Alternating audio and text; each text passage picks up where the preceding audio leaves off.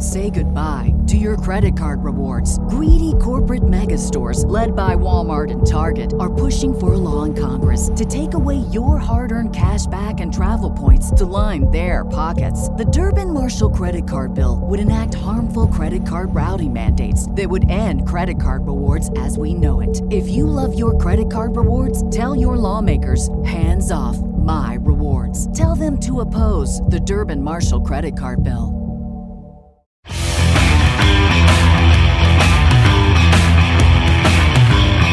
Welcome to the Viking Age Podcast, part of the Fan-Sided Podcast Network. Now, please welcome your host, Adam Patrick. All right. Welcome to the Viking Age Podcast, the official podcast for thevikingage.com. I'm your host, Adam Patrick. I'm the editor and lead writer for The Viking Age. Before we get started, make sure to follow The Viking Age on Twitter and Facebook. The site's username on Twitter is @TheVikingAge, and you can follow the site's Facebook page by heading to facebook.com/TheVikingAge. All right, let's get to the recap of today's Vikings game. 7 defensive backs for the Bears. Vikings need a Hail Mary from Cousins in the end zone, tipped in the air, and Intercepted.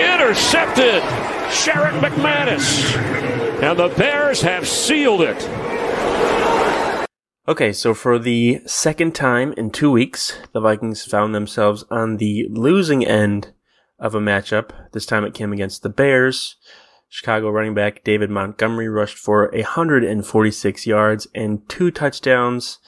And Minnesota's defense was only able to force the Bears to punt on just one of their 10 offensive drives during the game. After a failed Hail Mary attempt by Kirk Cousins at the end of the game, the Bears walked off the field with a 33-27 victory. The Vikings are now 6-8, and with the Cardinals and Bucks both winning on Sunday, they now have a very impressive 2% chance to make the playoffs, according to 538.com. Okay, I am joined by the Viking Age's Dustin Baker. And Dustin, after this loss, what's next for the Vikings?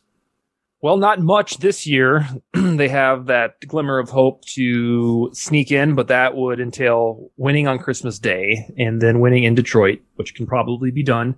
But then the rest of the recipe has to be the Cardinals lose to the 49ers and lose to the Rams. And then the Bears would have to lose one of their games, and that'd probably be at the Packers.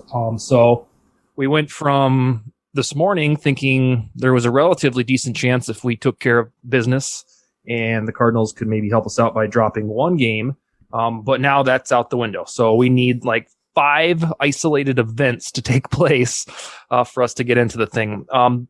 I was very frustrated by, to your point to start the show, about the defense. The first drive was sweet, the 3 and out, and then that was it. And I hold Zimmer to a high standard for defense because that's his self-professed baby.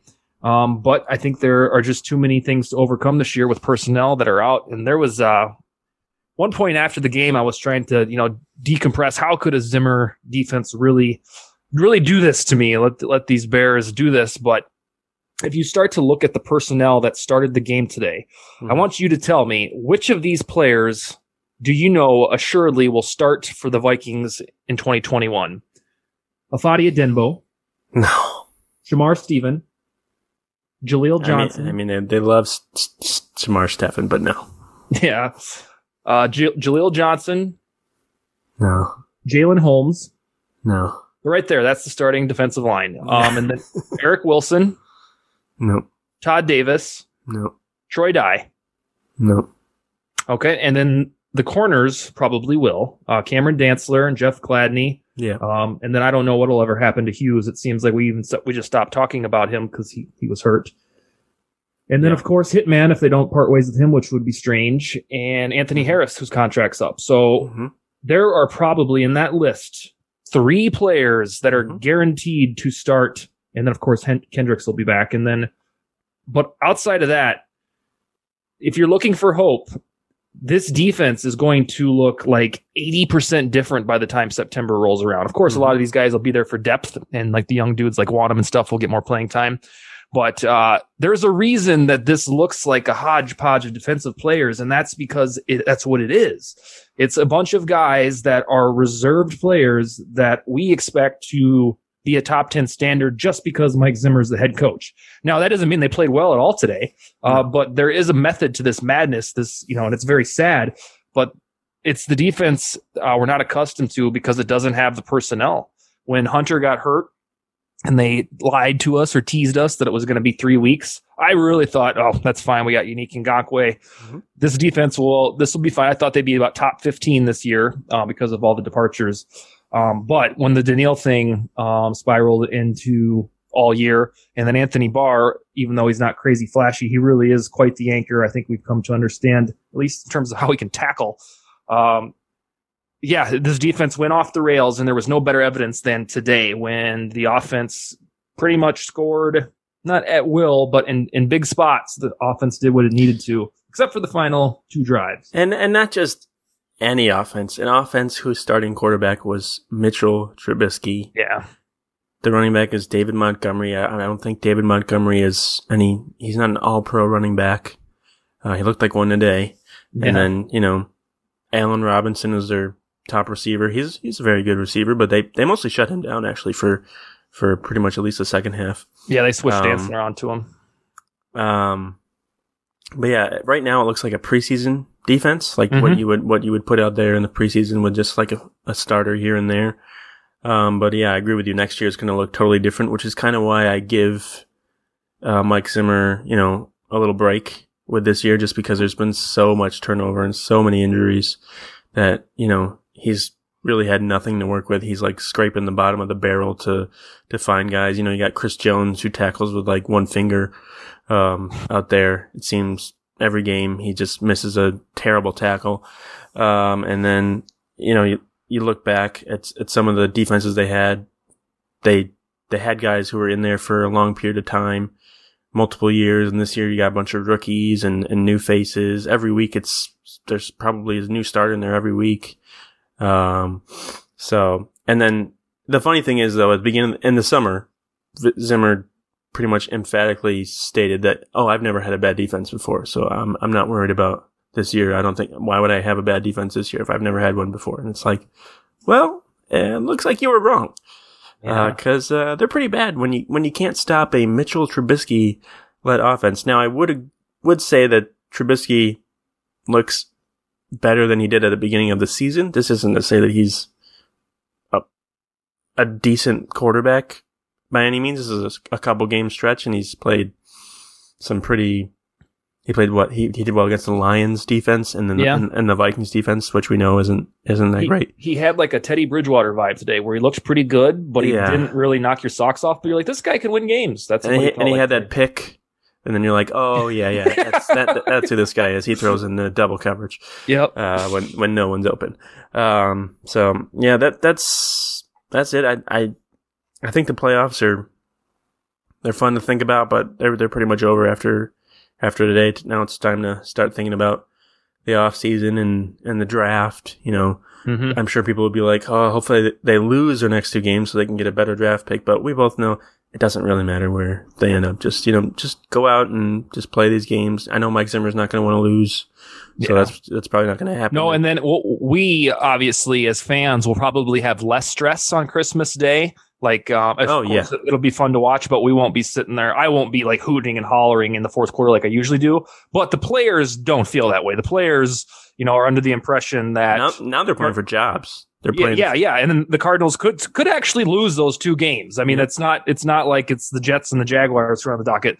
Those are 2 games. Well, the Jets today, I wouldn't put them in there anymore. They beat the Rams. So it'll be an inspired product, at least, in theory, that the Vikings will put out. So I don't think that they're going to waltz into that game thinking this thing's cooked. Like, who cares? We'll feel that way at home a little bit because we know that the odds are so grim. But on the team today, like the only spot of that defense that would normally start in a Zimmer defense, outside of departures in free agency and young guys like the corners is Harrison Smith and Anthony Harris. Everybody else was either a rookie or a second string dude that we've kind of groomed to play the best that they can in a situation like this. And that gives me solace in knowing that I don't think we have this low standard all of a sudden that, this is how the players that we can employ. It's just that we're just ravaged by these injuries. And Kendricks, when he's in there, he can at least, make this group even better. But on top of that, he's out. And I don't know. I was frustrated, like, God, what has happened to this defense? And then you take a step back and realize that, this is just like Little League, types of dudes. Yeah. All right. Well, let's get into it. We got our likes and dislikes. And since they lost, we'll go with the dislikes first. So what do you got? Oh, boy. It's those the chunk plays, like play after play, rush after rush, Trubisky throw, like every play was mandated to have like a 7-yard gain. I tweeted at one point when there was an incomplete pass and it was 2nd and 10. I was like, oh, wow, we got a 2nd and 10. And that would have been so mundane in 2019 or 2018 or 2017. That 2nd and 10 is what I was excited about. And so I dislike the defense being the weakness of this team because I've become so accustomed to a Zimmer defense that's astute. And then when they lose, because everybody is such an offensive-minded fan, we find ways to criticize the offense and the play calling and, Kubiak is too vanilla and all this stuff. When they put up 27 points, the running back had 132 yards, Cousins threw 2 touchdowns. And if you cannot take away from that football game that defense was the problem, I don't know what to tell you. It's mind-boggling. Like, smart people that I believe to be coherent will say, like, yeah, but Zimmer and Kirk and Kubiak, they got to go. And it's like, how could you watch that for 3 hours and not realize that it was defensive meltdowns on each drive that was the bane of the game? And at the same time, we're not sitting here saying like Kirk Cousins played amazing, because he didn't. No. But you can't look at a team that scores 27 points and be like, it's the offense that's the problem. Because I looked it up after the game, how many times the Vikings have scored 27 points, in the seasons with Zimmer before this. And I believe they were something like 31-3 and 1. And then this year they've scored 27 points in 9 games and they're 5-4. So they already have more losses scoring 27 points this year than they've had for the rest of Mike Zimmer's tenure. So that should tell you all you need to know about, the defense being the problem this year, because it is the problem this year, and it was the problem again this year, or today. It was, emphatically. For my dislike, I'll go to the offensive side of the ball, and there was an aggressive play in the game, go for it on fourth and 1. We can get into that more, because that was a terrible call, what the play call was. But the overall lack of aggressiveness from the Vikings on offense today, Dan Bailey made all of his kicks, so good for him. But his 2 field goals were 24 and 22 yards, which means he kicked it from the Bears' 6 and 4 yard lines. At one point, the field goal came when the Vikings were down 20-7 right before the half. If you lose it, you have to know going into this game, if you lose this game, your season's over. So you haven't been able to stop the Bears offense all day long. So you need touchdowns. You can't come away with field goals. You're on the 6 yard line or whatever, and it's 4th and goal. You need to punch it in. This came off of, one of them came off a 12 play, 69 yard drive. So they've been moving the ball against the Bears, and then all of a sudden they're just like, no, we're going to kick a field goal, just get some points. And it's like, you can't do that, because, it's not going to work today when your defense can't make a stop. So, and what's the worst that could happen if you miss out on these 4th and goal drives? They're going to get the ball and have to drive the whole length of the field, and if they do, then you lose, which is what happened on Sunday anyways. So what's the difference?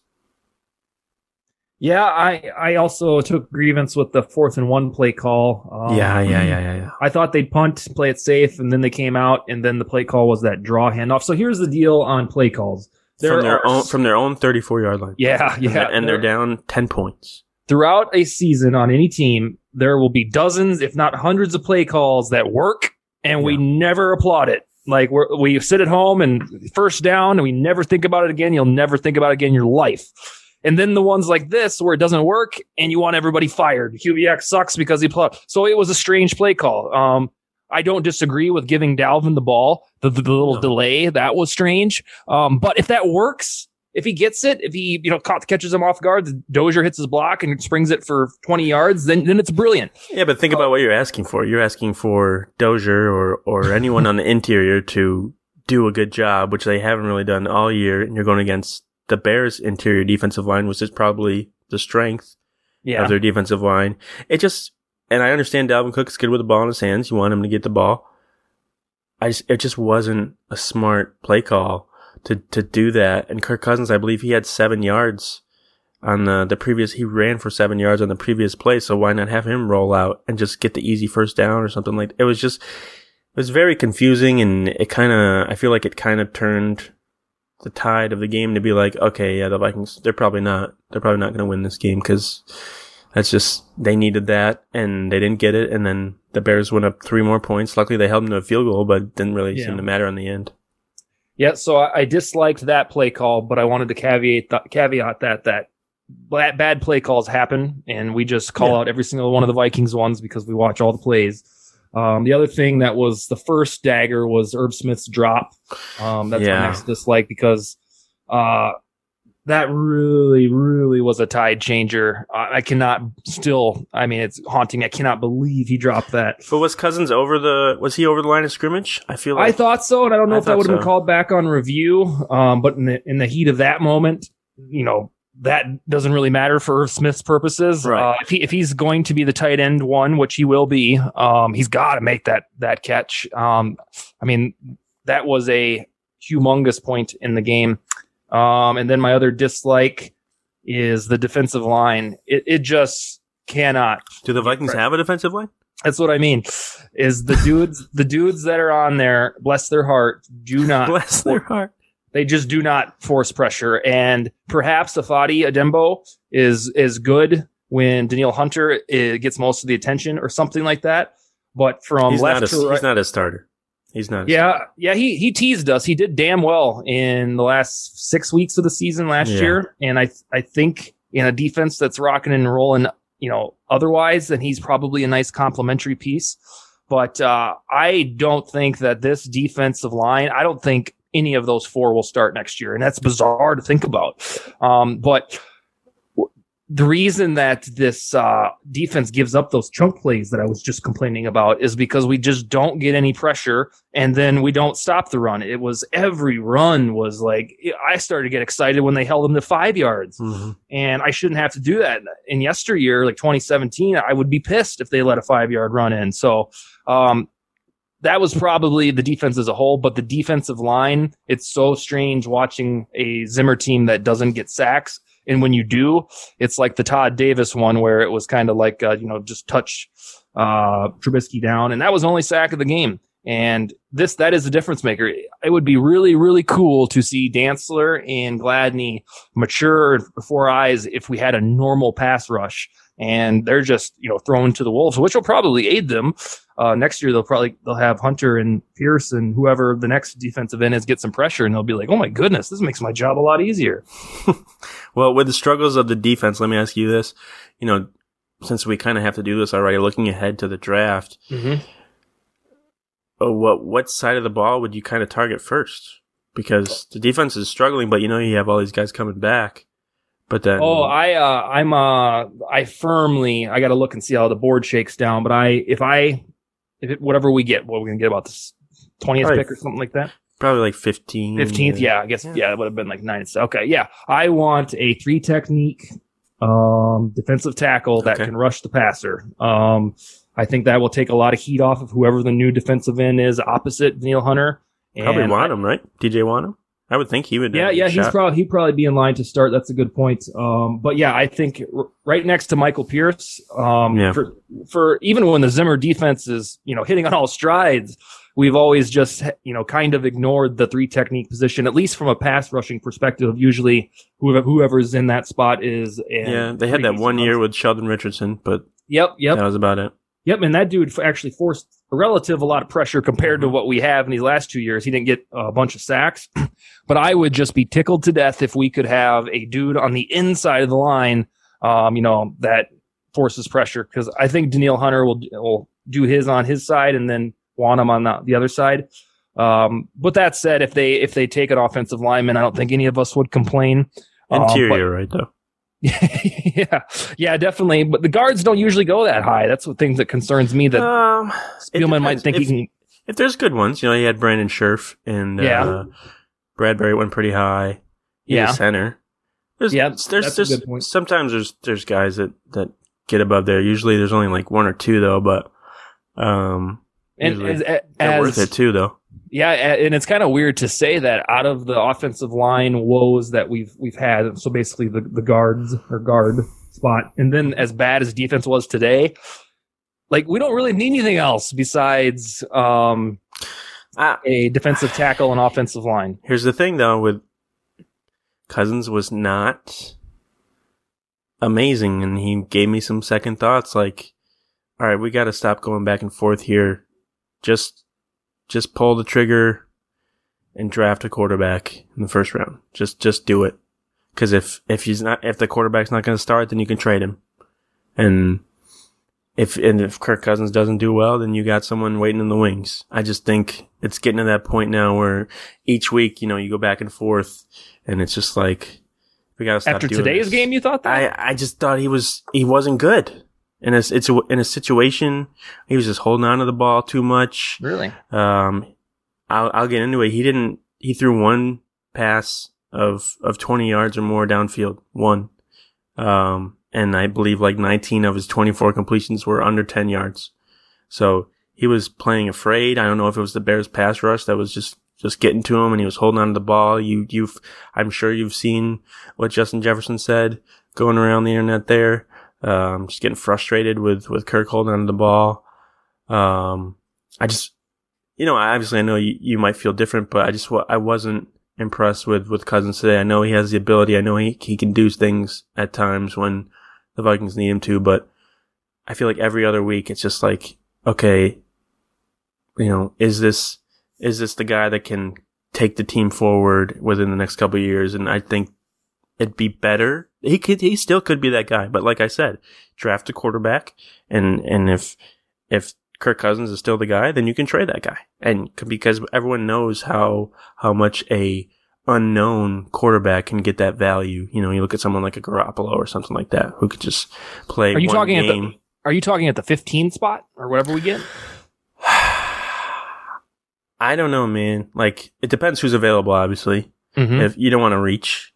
But if there's one of maybe the top, I feel like there's talk of like 5 guys going in the first round. It always seems like that. You got Trevor Lawrence and Justin Fields. They're not going to get either of those guys, but then you got someone like Zach Wilson and Trey Lance. I'm sure the Vikings will do a lot of homework on Trey Lance just because he's right next door. So they can check that out. But I just think it's something that they have to strongly consider, Don't reach, obviously, but if there's a guy there that you want, like, last year with Justin Jefferson, take him. I don't think it'd be the worst thing in the world because Vikings won. They're going to have 19 draft picks next year because we know Rick Spielman's going to trade and they'll be able to get most of their needs filled within the rest of the draft. Because you look at their draft class this year and a lot of the guys they picked are playing, so. Yeah, I think, well, let's say it's 15th pick, whatever, 16th, 17th. If they do take a quarterback, I will be elated. I think that will show forward thinking. Yeah. It'll give us something to be excited about. It should motivate Cousins to play the best he ever has. You would hope.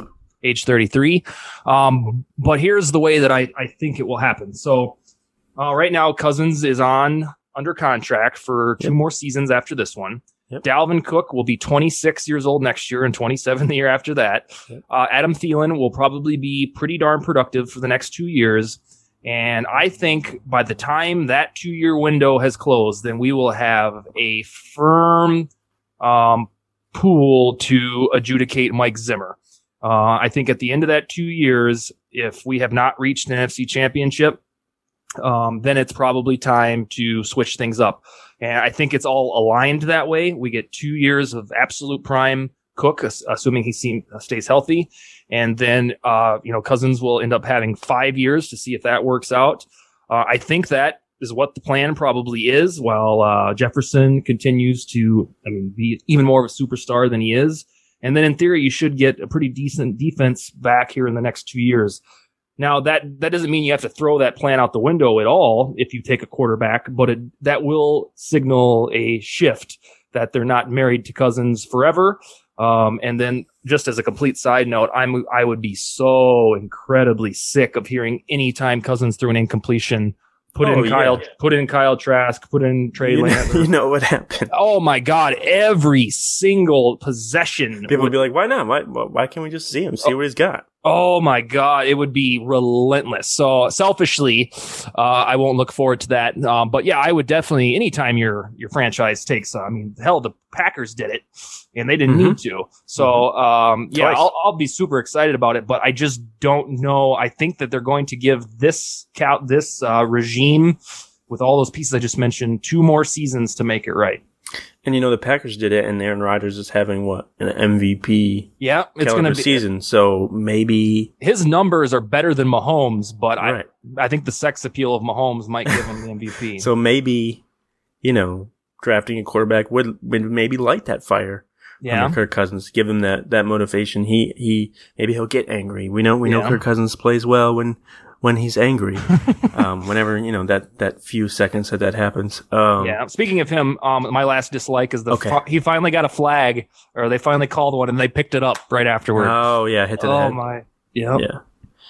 Yeah. The only other dislike I had was just him, not taking shots downfield. For whatever reason, I don't know. It's not like the Bears secondary is, the Legion of Boom back there. They were actually pretty decimated in the secondary, and for whatever reason, the Vikings just didn't take shots downfield. And like I said, it could have been because he had pressure in his face for a lot of the day. So maybe that was just it. He didn't want to wait downfield because there was what was it? Was it a 4th down play where he kind of rolled out and he had someone in his face? Yeah. And Jefferson was open in the middle, but he couldn't see him because the guy was in his face. And that was on that ill-fated second to last drive. Right. Mm-hmm. So. Yeah, like the pressure was there. The offensive line just wasn't playing well. It hasn't been playing well the last couple of weeks. After, we felt like, they turned a corner. They're playing well. They got Ezra Cleveland in there, but apparently, apparently not. One of the announcers flat out said that Garrett Bradbury struggled this year. Oh, yeah. Greg Jennings said that, and I'm like, what are you talking about? He's had like a better year. He was much better than last year, but maybe he's looked at some of the recent grades or whatever he uses to figure out. But I think that's enough for dislikes today. Let's get to some likes, maybe get some positivity going here. Yeah, I have, I'll package 3 into 1. I thought, despite what you've said here about Cousins being shaky, I thought the offense played well. Oh, yeah. I thought that they were the beacon of hope throughout the game. Even in that last drive, I was like, God, just give us the ball back. The offense, I think they can probably do this. Or the last 2 offensive possessions, I thought they would be able to. Dalvin quietly had 132 yards in the first half. He had 80 yards against the Bears defense that has one of the best front sevens in the league, and we just don't care about that because Dalvin, we're so used to him getting his yards that now it's mundane when he has 132 yards rushing. So good for him. He had a 16th touchdown of the year, which is pretty sweet. And then this won't be talked about because we're not allowed to say positive things about Cousins. He was marvelous on 3rd down. In big spots, it felt like late in the game we were on constant 3rd and 5s. He's actually a very great 3rd down quarterback, but people don't lift that up because they think that there are other quarterbacks better than him hanging out. Hey, he doesn't have 9 game-winning drives this year. So I thought my takeaway was, gosh, this offense I think is good, and I think we're targeting Jefferson just enough. Thielen was the one that was ignored today. Yeah, again, he same thing last week. Yeah. And I think Dalvin does, what he does, and we just take it for granted now because we're sick of running the ball so much. I have this utopian dream that if we could see a defense from 2017, 2018, even last year's was pretty decent despite Rhodes. I just wish that those puzzle pieces could come together, because from what I've seen from this offense after the bye week, I think it is a unit that can win a Super Bowl if we just have a defense that can get off the field every once in a while. Yeah, they're top 10 offense. I don't think that's much of a debate. They are. They can move the ball. They've moved the ball against pretty much everyone except for the Bears on Monday night. Other than that, though, they've moved the ball pretty well. Wait, who did they play last week? The Bucs? And they moved the ball. They moved the ball fine on the Bucs. They just didn't get those field goals. But speaking of those, Dan Bailey made all of his kicks today. All 5 kicks, which included 3 extra points, 2 field goals. Now the field goals were shorter than the extra points. Mentioned before, they're 24 and 22 yards, but still, that should give him much more confidence. That's just what the doctor ordered for a kicker that we thought might be fired at this time last week. If you believe in reclamation or redemption, or you just like Bailey, this was exactly what he needed, was 5 gimmies, and to convince himself that he's not a terrible human. And it probably doesn't matter now. I don't know if they'll bring him back for 2021. But even though they were dinker kicks, it was good to see him, not go the way of Blair Walsh, and we just never hear about him again. So like I said, it's probably moot now. Even if he goes 6 for 6 next week, it's probably too late, relying too much on the Cardinals to lose out. But it was good to see a professional like him hit all 5 of his opportunities. You know what the worst part about all this is? What's that? There's now a chance that Rick Spielman's going to draft a kicker. Yeah. And we've already seen that's not a good idea, especially if Mike Zimmer's the head coach, because you need a veteran in there who's not going to maybe take some of Zimmer's comments, although he was very complimentary of Dan Bailey last week. Yeah, he must. I think I said this exact thing on the show last week. He must really like him as a man, because if you listen to the comments, it sounded like his dad talking about him. He doesn't like kickers, and he like I was like, does Dan Bailey have like secrets about him that we don't know about, that he could just let loose if Zimmer goes in on him? But it's very complimentary of Bailey, and it seemed to work. So Bailey is hopefully back on track. It's one game. We'll see. Well, the true litmus test will be when he has to kick something from longer than 35 or 40. I mean, that'll be the first test. I think 40. Then, and the extra points are what? 40? Are they 45? 35? Extra points, 35, I think. 35. Okay, so that's pretty. That's pretty. Yeah. Significant. But that was one of mine, and then I also added something about Dalvin. He's got almost 1,500 rushing yards now. He's caught 42 passes this year, 16 touchdowns, like you mentioned. He's having a very good season, and it looks like the Vikings made the right decision to pay him, because you're not supposed to pay running backs, but apparently he's worth it, because you can say that about Christian McCaffrey. You paid him; he's not playing. Oh, they won't say that. Who else? Ezekiel Elliott.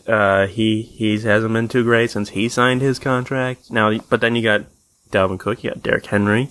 I think Alvin Kamara's been pretty good since he got paid. So, actually, something I brought up, I think over the weekend, was no one ever brings up paying wide receivers, and some of the top paid wide receivers are like Mike Evans, Brandon Cooks, AJ Green, guys that are doing nothing. Yeah, that's because they're immune to criticism from the analytics crowd. Yeah. We should just be passing, all the time. So therefore, they're necessary. The analytics people, I think we all appreciate analytics, but there are analytics people that flat out think that you shouldn't pay a running back anything at all beyond their contract. Like a guy like Dalvin is going to be interchangeable or synonymous with a guy like Amir Abdullah. It's just. Or Alexander Madison. We've heard that. It's wild to think that they subscribe to that theory. My next was that Dantzler interception. Yeah. In a better scenario, that would have been a complete game changer. But that was a big moment for him, and he's continued to make big plays like that. He had that interception he ripped away 2 weeks ago, and I think that. So we've been on a roller coaster with him, because he was supposed to be the sexiest thing during training camp, and then he got abused by Devontae Adams in the first week, and then he didn't really do much the next couple of weeks, and then he got hurt, and then we thought he was like never going to play again, And then he's back, and he's progressively got stronger, and now he's probably more promising from a coverage perspective than Gladney. But it was cool to see him in that moment, make that pick, which a lot of times would have been a game-changing moment, give us the ball back, and we go down and actually do something with the ball. Yeah, I think he's establishing himself more as a good tackler, just to come up and get past the line of scrimmage and make those tackles for a loss. Where Dantzler's more of a coverage guy. So you can look at it like Dantzler's more of the Xavier Rhodes of the defense, while Gladney's more of a Mackenzie Alexander, Trey Waynes type, where tackling is more his specialty, and maybe blitzing as well for Gladney. I don't know if we've seen that. We might have seen that a couple times out of Gladney. Yeah, it's with a team that does struggles to get any pass rush. I sometimes wish they would just say, "Truck it, let's blitz." Yeah, they're not going to stop him anyway. So what's it matter? Yeah, and Gladney seems like a monster. He would be a monster if they gave him that assignment. I have to ask you, will we go into this next season thinking Mike Hughes is going to be a reliable starter? I mean, not a knock on him, but no. Are we or do we think that he's just going to vanish and that was a mistake draft pick? I'm sure Mike Zimmer has a soft spot for him, so he might get that benefit of the doubt and get another chance from Zimmer. Just because. But should we think? Let's say you and I are chatting in August or something. Should we be like, "Oh yeah, we got Hughes"? I wouldn't depend on it. No, I wouldn't depend on it. So I did that this year. I thought, okay, Hughes, this is going to be the year he's healthy. He's going to be our bedrock in this cornerback room, and he's been hurt. So I'm trying to decide if I am going to see his name on a depth chart and think, "Oh yeah, we got Mike Hughes. That'll be sweet," or if I'm just going to think maybe he plays again. I don't know. We didn't even talk about it. How about Holton Hill just getting let go? And they didn't even re-sign him to their practice squad or anything. And Zimmer was asked about him. And he was like, "Yeah, whatever." So that was kind of random. And the Vikings are just like, he's done. I'm curious. I'm curious if he did something or didn't do something. Maybe attend his rehab or whatever with the injury that he's doing, or skip COVID tests or something like that. I'm curious about that, but that was just interesting to Holden Hill got let go. Yeah. It's oh, okay. I thought because he's he would have been a restricted free agent next year, so the Vikings would have had, been able to match any offer that any other team gave to him. So it's kind of curious that they did that. But and then they didn't re-sign him to their practice squad, so it made me think that something else is going with a guy who has a history of not making the greatest choices off the field. But yeah, as far as Hughes goes, I wouldn't depend on him for anything for the future. If he's able to contribute next year, that's great. Yeah. But no, you can't at this point in his career, he hasn't really been able to stay on the field. So you can't depend on him. So he'll be in the fourth year of his rookie deal next year? Yeah. And they'll have to decide this summer whether or not they want to give him the 5th-year option. I doubt it. Think they will. If they wouldn't give it to Teddy, I doubt they're going to give it. Here's the thing though, they can exercise it, but they don't have to pick it up. They have a certain amount of time. Yeah. Next year. They want to pick it up. And that's wild because that very first game when he had the pick 6, it was like, he had a great first couple games. Yeah, it was like we found a playmaker in this dude, and it's supposed to be the heir apparent, and just been injury after injury. Just seems like his ACL injury might have impacted him more than Dalvin, someone like Dalvin. Yeah. But he's dealing with the neck stuff now. They say it's different than the one he had at the end of the year last year, but at the same time, it's a neck injury, and those things, you can't mess with those in football. Those can be career altering. I think my last I had was just about Tyler Conklin. For the second straight week, Kyle Rudolph is out, foot injury. Conklin stepped up again, had himself a nice game. He only had 3 catches, but he had 57 yards, and one of them was a 30-yard catch and run touchdown. So I think he's making the case next year for the Vikings to get rid of Kyle Rudolph, and just in general, just get more playing time. I think he deserves to get more playing time next year. He's proven that he can at least be a factor in the passing game, and if there are things that he needs to work on blocking wise, which I haven't seen any glaring problems.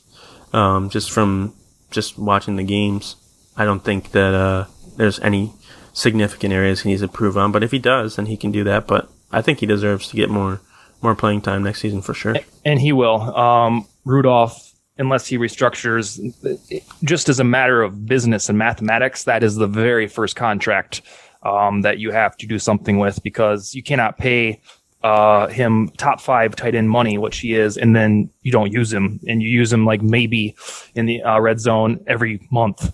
Like, it just doesn't make sense. So he will be the first. He's got 1 touchdown this year. Yeah, he'll be the first to either go or be restructured. And then Conklin just looks the part of a tight end too. Yeah. Like, I mean, it's not that he's doing pretty good for a third string tight end. He looks like he would be like a pretty good tight end. If Irv Smith was hurt, well, no, we got Conklin in there. So yeah, I think we'll see a lot more of him. Yeah, a guy who can get like 40 catches, 600 yards a year. Yep. I think that's probably the plan, and we'll just have to emotionally cope when Rudolph either is jettisoned.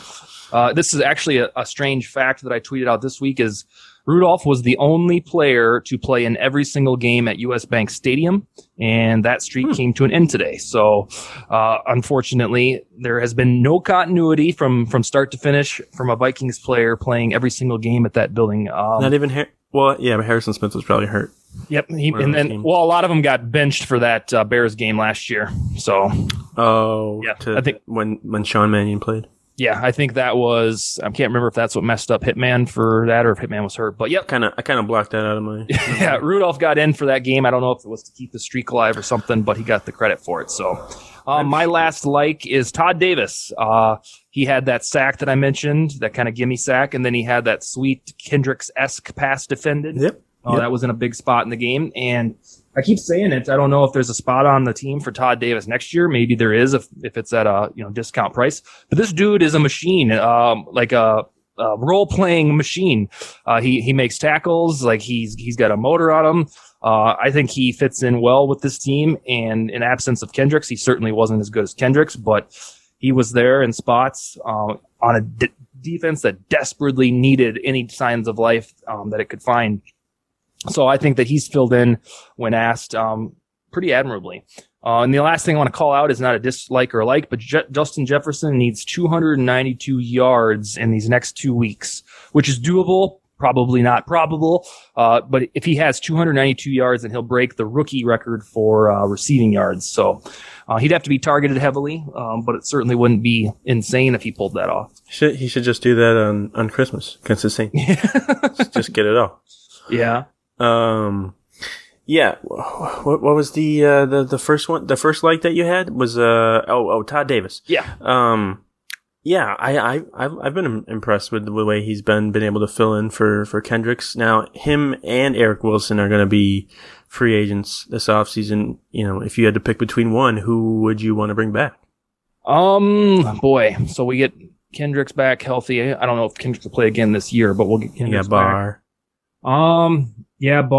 I've grown to appreciate Barr in his absence. Oh, yeah. I think that I took for granted that most of these replacement players would tackle well, and they haven't. They missed 79 tackles today. I finally realized, and so I've always liked Barr, but I wasn't quite sure if he was worth his price tag. Maybe he is, maybe he isn't, but in this defense, the way it's constructed, you need an anchor who can tackle. So it's Kendricks, Barr, and then I don't know. It kind of depends on how much money Wilson asks for.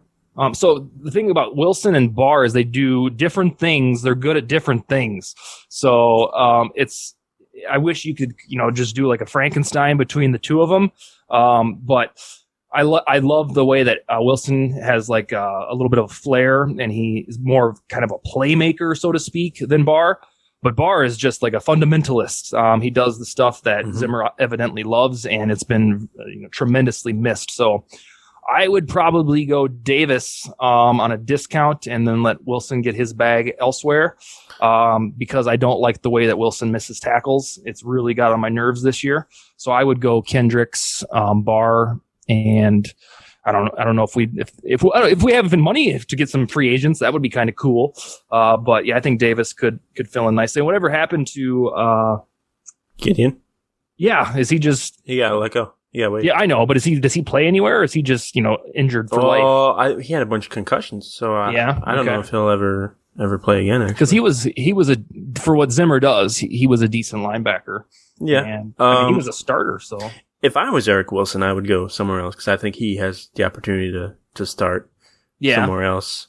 If whether the team's competitive or not, I think he has that talent to do that, and the Vikings are clearly going to want Anthony Barr to take back that starting role with Eric Kendricks, and I think Todd Davis, he might have similar offers, but I think Eric Wilson might have more offers because he has that flashiness and the blitzing ability. I could see a team maybe like the Jets, going after him because they like to just throw their money at everybody. But yeah, I would agree to bring back Davis. I think in terms of tackling ability, that's something that's very important in Mike Zimmer's defense. And for as many splash plays that Eric Wilson makes, his tackling is not as good as Davis's. So I would lean towards Davis as well. I completely took Barr's tackling acumen for granted. I thought that was a Zimmer defense. I think we all did. We all did.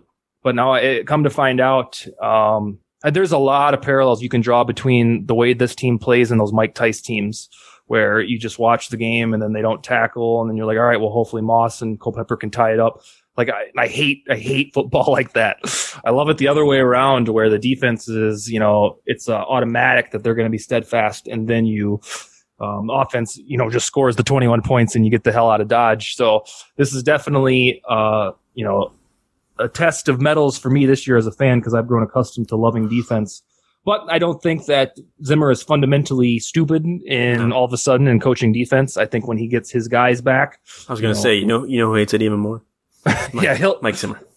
Yeah, and then he gets his dudes back. How many did I rattle off being the show? Like 5 or 6 altogether. I think we're going to be pleasantly surprised that, actually injuries did matter last year. Yeah, here's the problem. A lot of people are probably going to pick the Vikings now to be like this next year's surprise team or bounce back team. They're going to have all these expectations. Yeah. And then it's not going to happen. But I think I saw their opponents or whatever for 2021, and they have to play the AFC North. So you got the Ravens, Steelers, and Browns. Yeah. And possibly Joe Burrow with the Bengals. Yeah. And they have to play the NFC West. So once again, the Seahawks, the Rams, Cardinals, and Niners. So that's nasty. Plus the NFC North and whatever, I think they play whatever team is in the same position as them is in the NFC East and NFC South. So their schedule is not going to be that great next year. So they're going to need, everyone on deck. If they have another year full of injuries, it's probably going to look worse than this year. Yeah. Because they don't get to play the AFC South.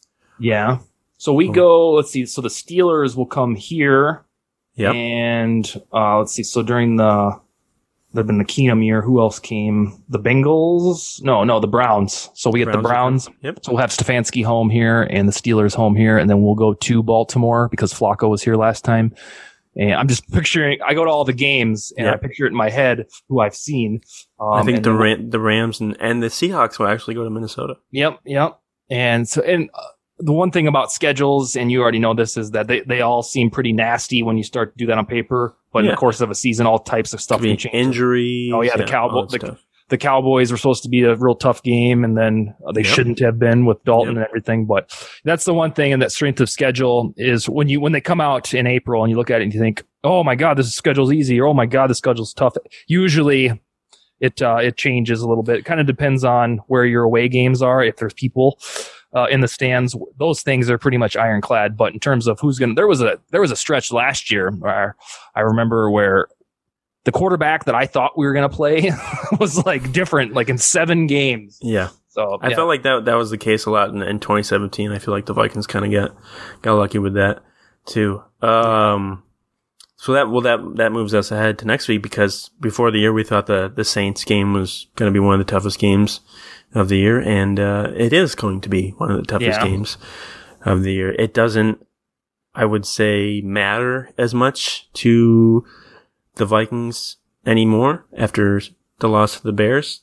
They still should try and take care of business just in case the Cardinals, fall flat on their face. What if Kyler Murray gets hurt, in the next game? There's that chance of that because he runs around a lot. Yeah. But the Saints, I think, will be trying to win because they're trying to get the number 1 seed. They just lost to the Chiefs. And they need to win in hope that the Packers lose one of their final Titans. Yeah, the Packers have the Titans next week with Titans and Bears. Yep. So yeah, I don't think the Vikings will win on Christmas Day. Now, of course, it would be one of those things where they do because they want to toy with your emotions, right? Yeah. But I think because the Saints have lost consecutively now to the Eagles and to the Chiefs, that they are, like you said, in a bona fide fight for the number 1 seed. And if there's ever a time that they should probably get even with us, I'd rather have it be now than in the playoffs. Next year's playoffs, something like that. So I think they have too much to play for. And if we can't stop Trubisky and Montgomery and Matt Nagy, then the prospects of stopping Sean Payton, Breeze, and Kamara on the road. I don't know. I feel like Trubisky might have looked better than Breeze today.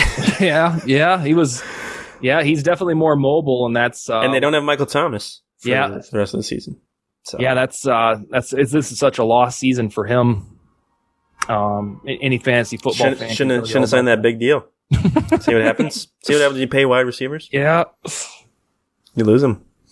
What usually give maybe? Oh, you already did. You said there. Yeah, I'd say 27-20 Saints, and I don't know. It'll still be fun. Christmas Day, 3:30. I don't know if you'll eat before or after, but yeah, it would have been nice if. I mean, all things considered, it would have been nice if the Cardinals lost today because then there would be a puncher's chance. But like I said at the beginning of the show, you have to have 5 isolated games go your way to get into the playoffs and then travel back to New Orleans or something like that.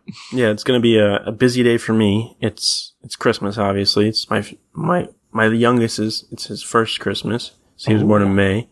All right. Then it's my oldest. It's his birthday because he decided to be born on Christmas. Yeah.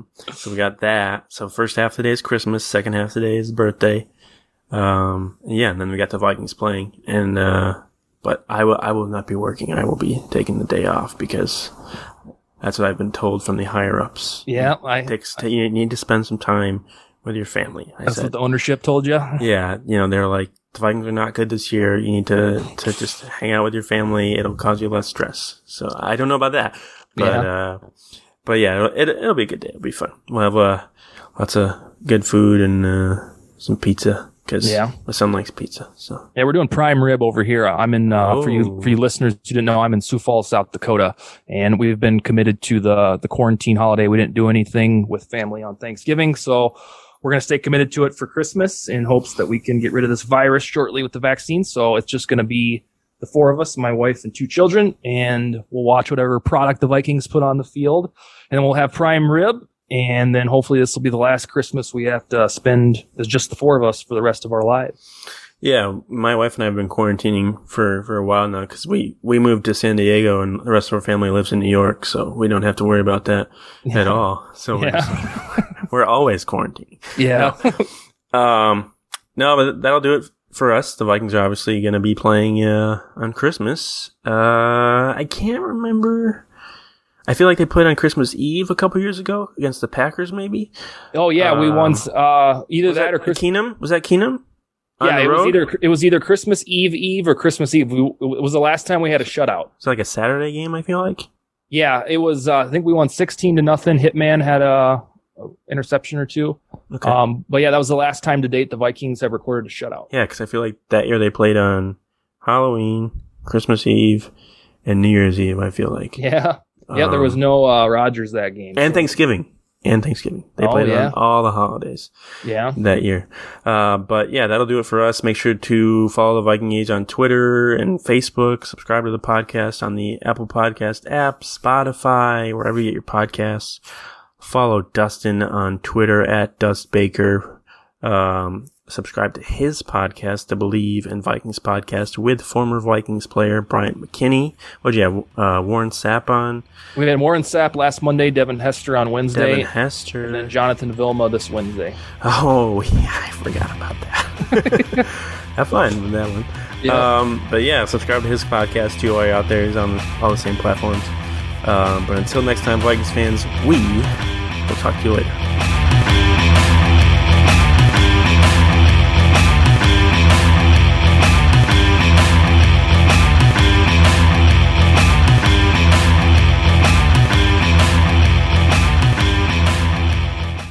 Say goodbye to your credit card rewards. Greedy corporate mega stores, led by Walmart and Target, are pushing for a law in Congress to take away your hard-earned cash back and travel points to line their pockets. The Durbin-Marshall credit card bill would enact harmful credit card routing mandates that would end credit card rewards as we know it. If you love your credit card rewards, tell your lawmakers, hands off my rewards. Tell them to oppose the Durbin-Marshall credit card bill.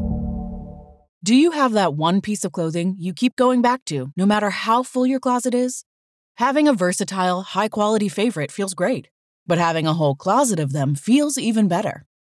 American Giant puts the quality, durability, and comfort they're famous for into everything you need for your spring days.